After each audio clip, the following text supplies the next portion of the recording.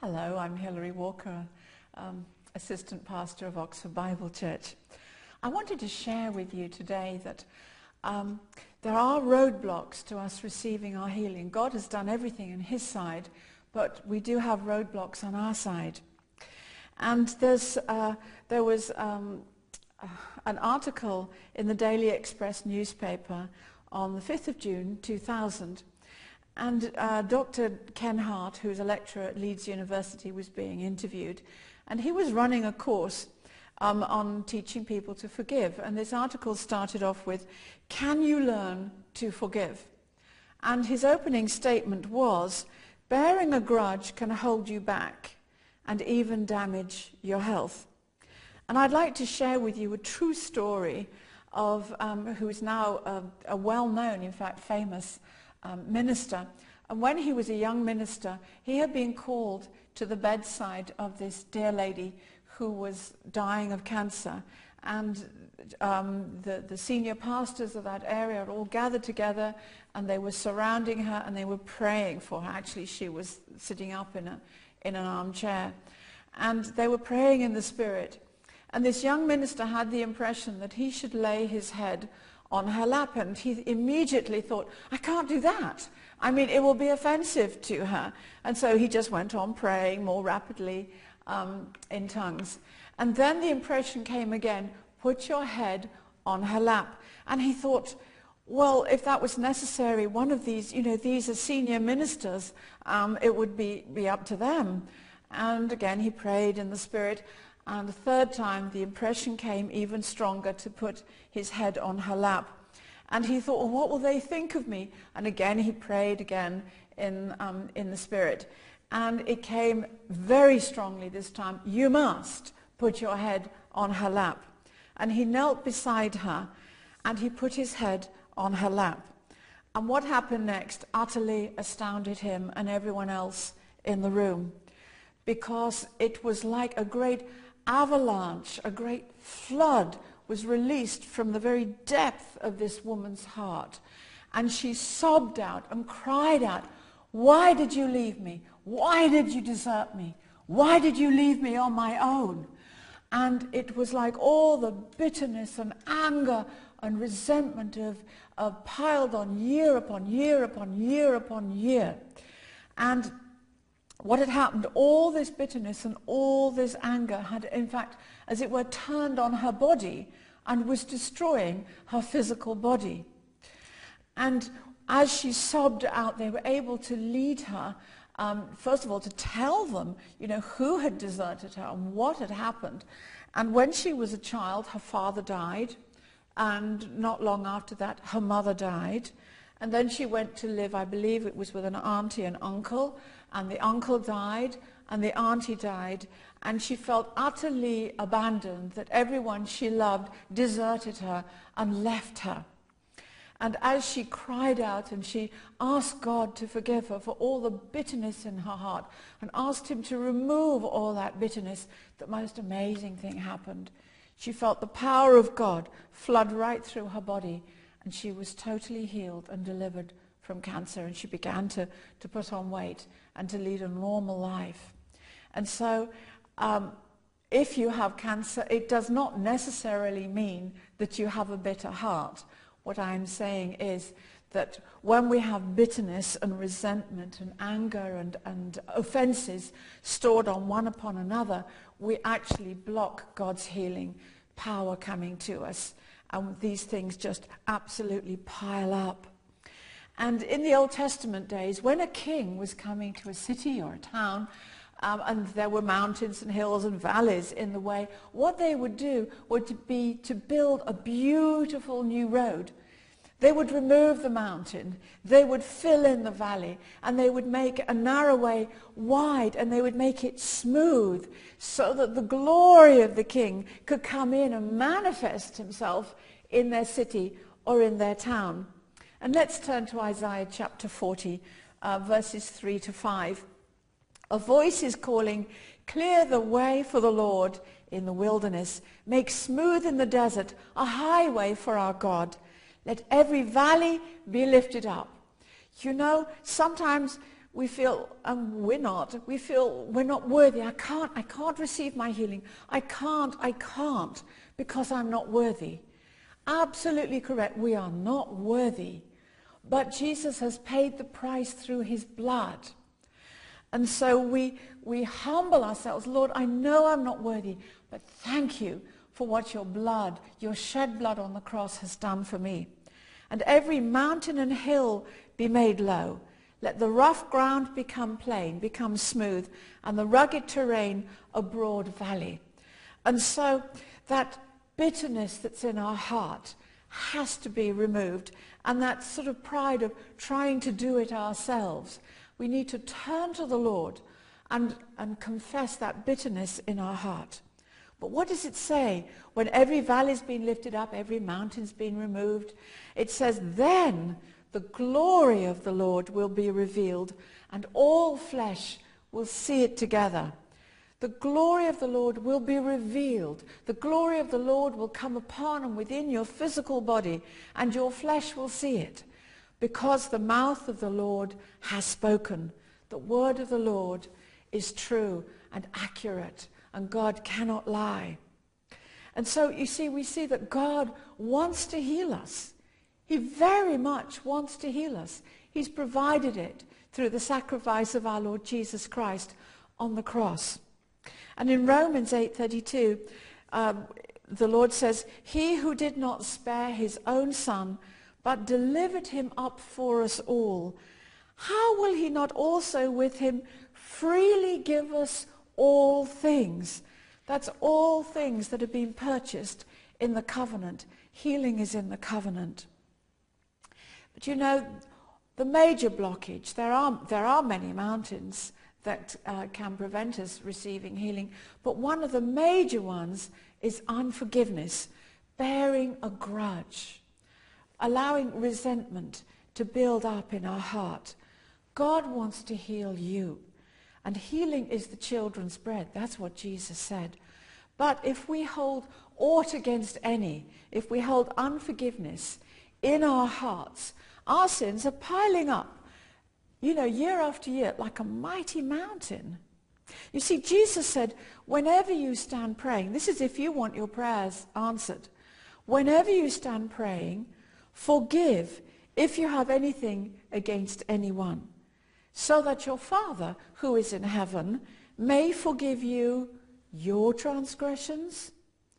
But if you do not forgive, neither will your Father who is in heaven forgive you your transgressions. As I said, our sins are piling up, and they're getting in the way of God pouring out his healing into our physical bodies. God wants you to receive your healing. God wants me to receive my healing. But there's a mountain of unforgiveness blocking his highway of blessing to us, his highway of glory, of blessing and healing. And as I said, this mountain of bitterness, it's like a root of bitterness, and bitter means painful, it means unpleasant. And Hebrews 12:15 very clearly says to us, see to it that no one comes short of the grace of God.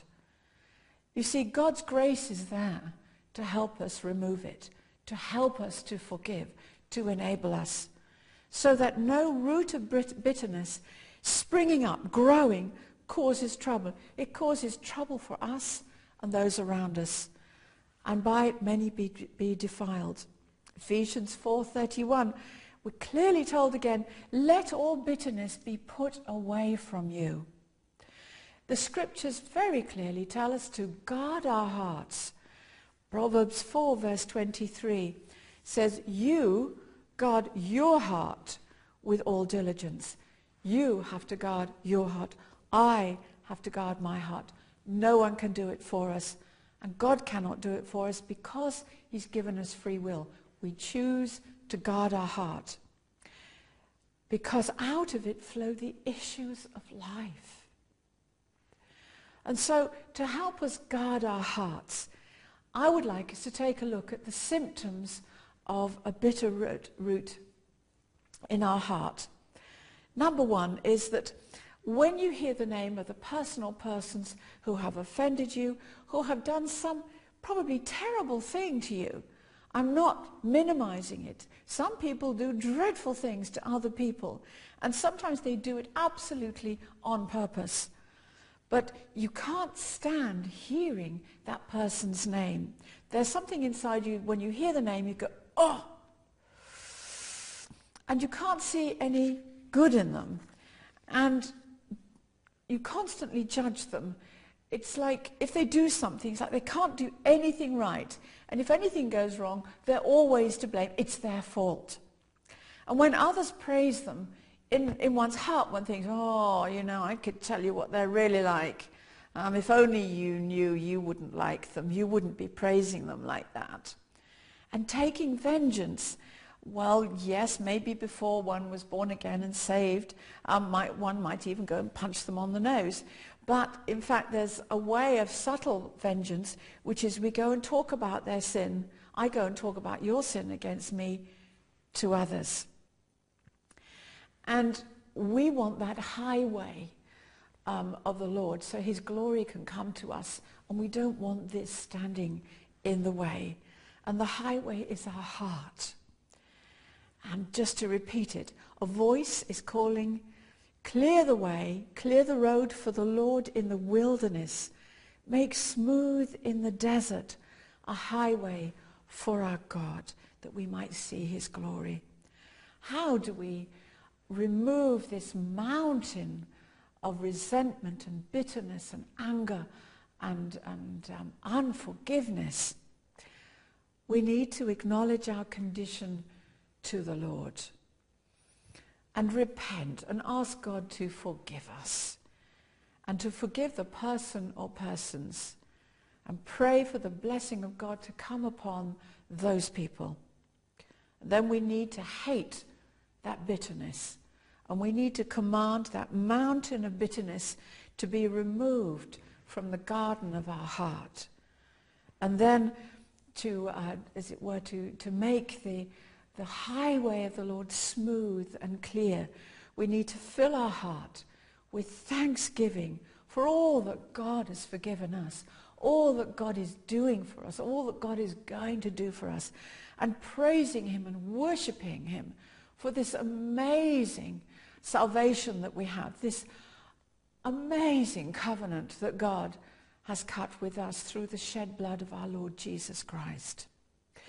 Now, I wanted to explain what forgiveness is not. Forgiveness does not mean saying, oh, it's okay. When we are required to forgive, we are not required to make something that is wrong and evil look right. That's not forgiveness. Saying, oh, it doesn't matter, it really wasn't anything much. No, we need to accept that wrong is wrong. God is not telling us to say that what they did was okay, that it was right. Secondly, it does not mean pretending that it didn't hurt.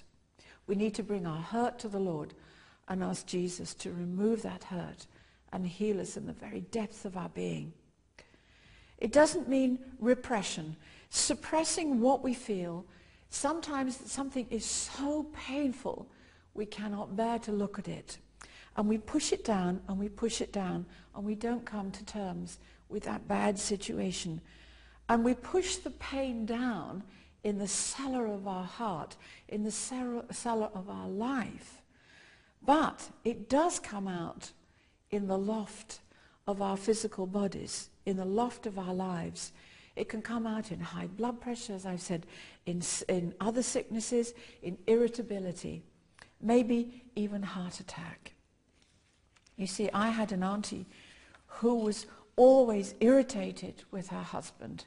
When I say an auntie, in the old days, we were called friends of our parents, auntie and uncle. It was a courtesy title, so not a blood relative. And she was always angry with her husband. I remember staying there, and I would wake up to the sounds of her telling her husband he was an absolute fool and an absolute idiot, and everything he did irritated her beyond words. Needless to say, she had heart attack after a heart attack. And eventually, she did. She lost her life. Forgiveness doesn't mean being an ostrich and denial. I'm told that many poor women who've been raped, and particularly children who've been raped by relatives, they blame themselves and say, oh, it was my fault. Or a woman who, or a man who's beaten up by their spouse would say, oh, well, if I'd done this and this, they wouldn't have done it. They really didn't mean it. No, no, no, no. That's being an ostrich. That is not true forgiveness. But forgiveness is. It's recognizing the sins that have been committed against you. And saying, this person actually did this. They actually said this. But then forgiving them. One thing that is really at the basis of forgiving others, at the heart of it, and helps us, is remembering all that the Lord has forgiven you. And we need to make a decision. It's not on feelings, it's a feeling of faith based on the Word of God, and we make a decision, as it were, cold turkey, cold-blooded decision. Lord, I will obey you. I decide to forgive them. And then it's not because they deserve it. And we need to enforce that. We need to stand our ground and enforce that decision with words in prayer of words of forgiveness, words of blessing to our enemies. Jesus told us, love your enemies. And then we need to look at the scriptures, because this is how God tells us to forgive. Ephesians 4:32, be kind and compassionate, tender-hearted to one another, forgiving each other just as God in Christ Jesus also has forgiven you all your sins against him. Ephesians 5:1, therefore be imitators of God as beloved children, and walk in love, just as Christ also loved you. How did he love you? He gave himself up for you as an offering and sacrifice to God, a fragrant aroma. Choose your pain, the pain of forgiving, which will turn to joy, or the pain of unforgiving, which will turn to probably sickness in your body, stopping the blessings of God. Ask yourself, how has God forgiven me?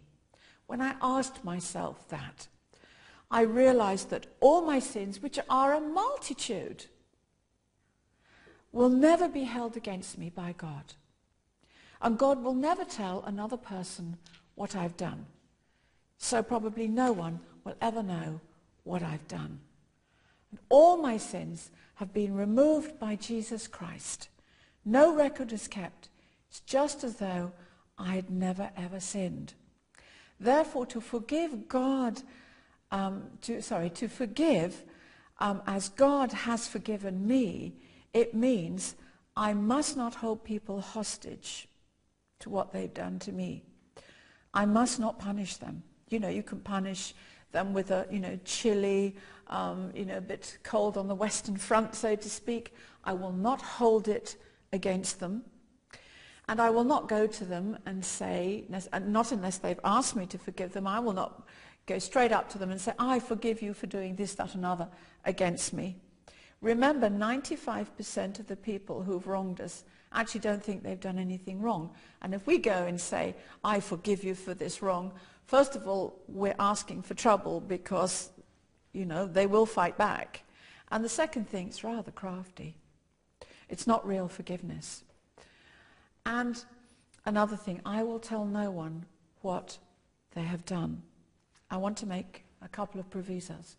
If the pain is so terrible, because there are some things that are desperately, desperately painful, go to a God-fearing, honorable person who will not repeat what you've told them and will not allow what you have said to them to affect the way they treat the other person. And physical abuse, if your spouse is beating you up, you are not meant to be a doormat. You are not meant to be a pincushion. You may have to report it. we need to pray the prayer of forgiveness. And I wanted to lead us through this. Just imagine that person who's wounded you and hurted you, or persons through your life, see them in your hands. Now I want you to cup your hands. Now that's like they're in a prison. And we want to bring them to the throne of God's mercy and grace. And then when we forgive them, we open our hands and release them into the hands of God. So let's pray that prayer of forgiveness, because God has forgiven us so much. How can we possibly hold a grudge against another human being? And so, dear Heavenly Father, I bring before you, to your throne of mercy and grace, now name the person or persons. Father, I recognize what they have done to me, but I choose today to forgive them completely. I refuse, by your grace, to hold a grudge against them. I ask you, Father God, to bless them. In the name of the Lord Jesus Christ, I release them into your loving hands for your loving ministry.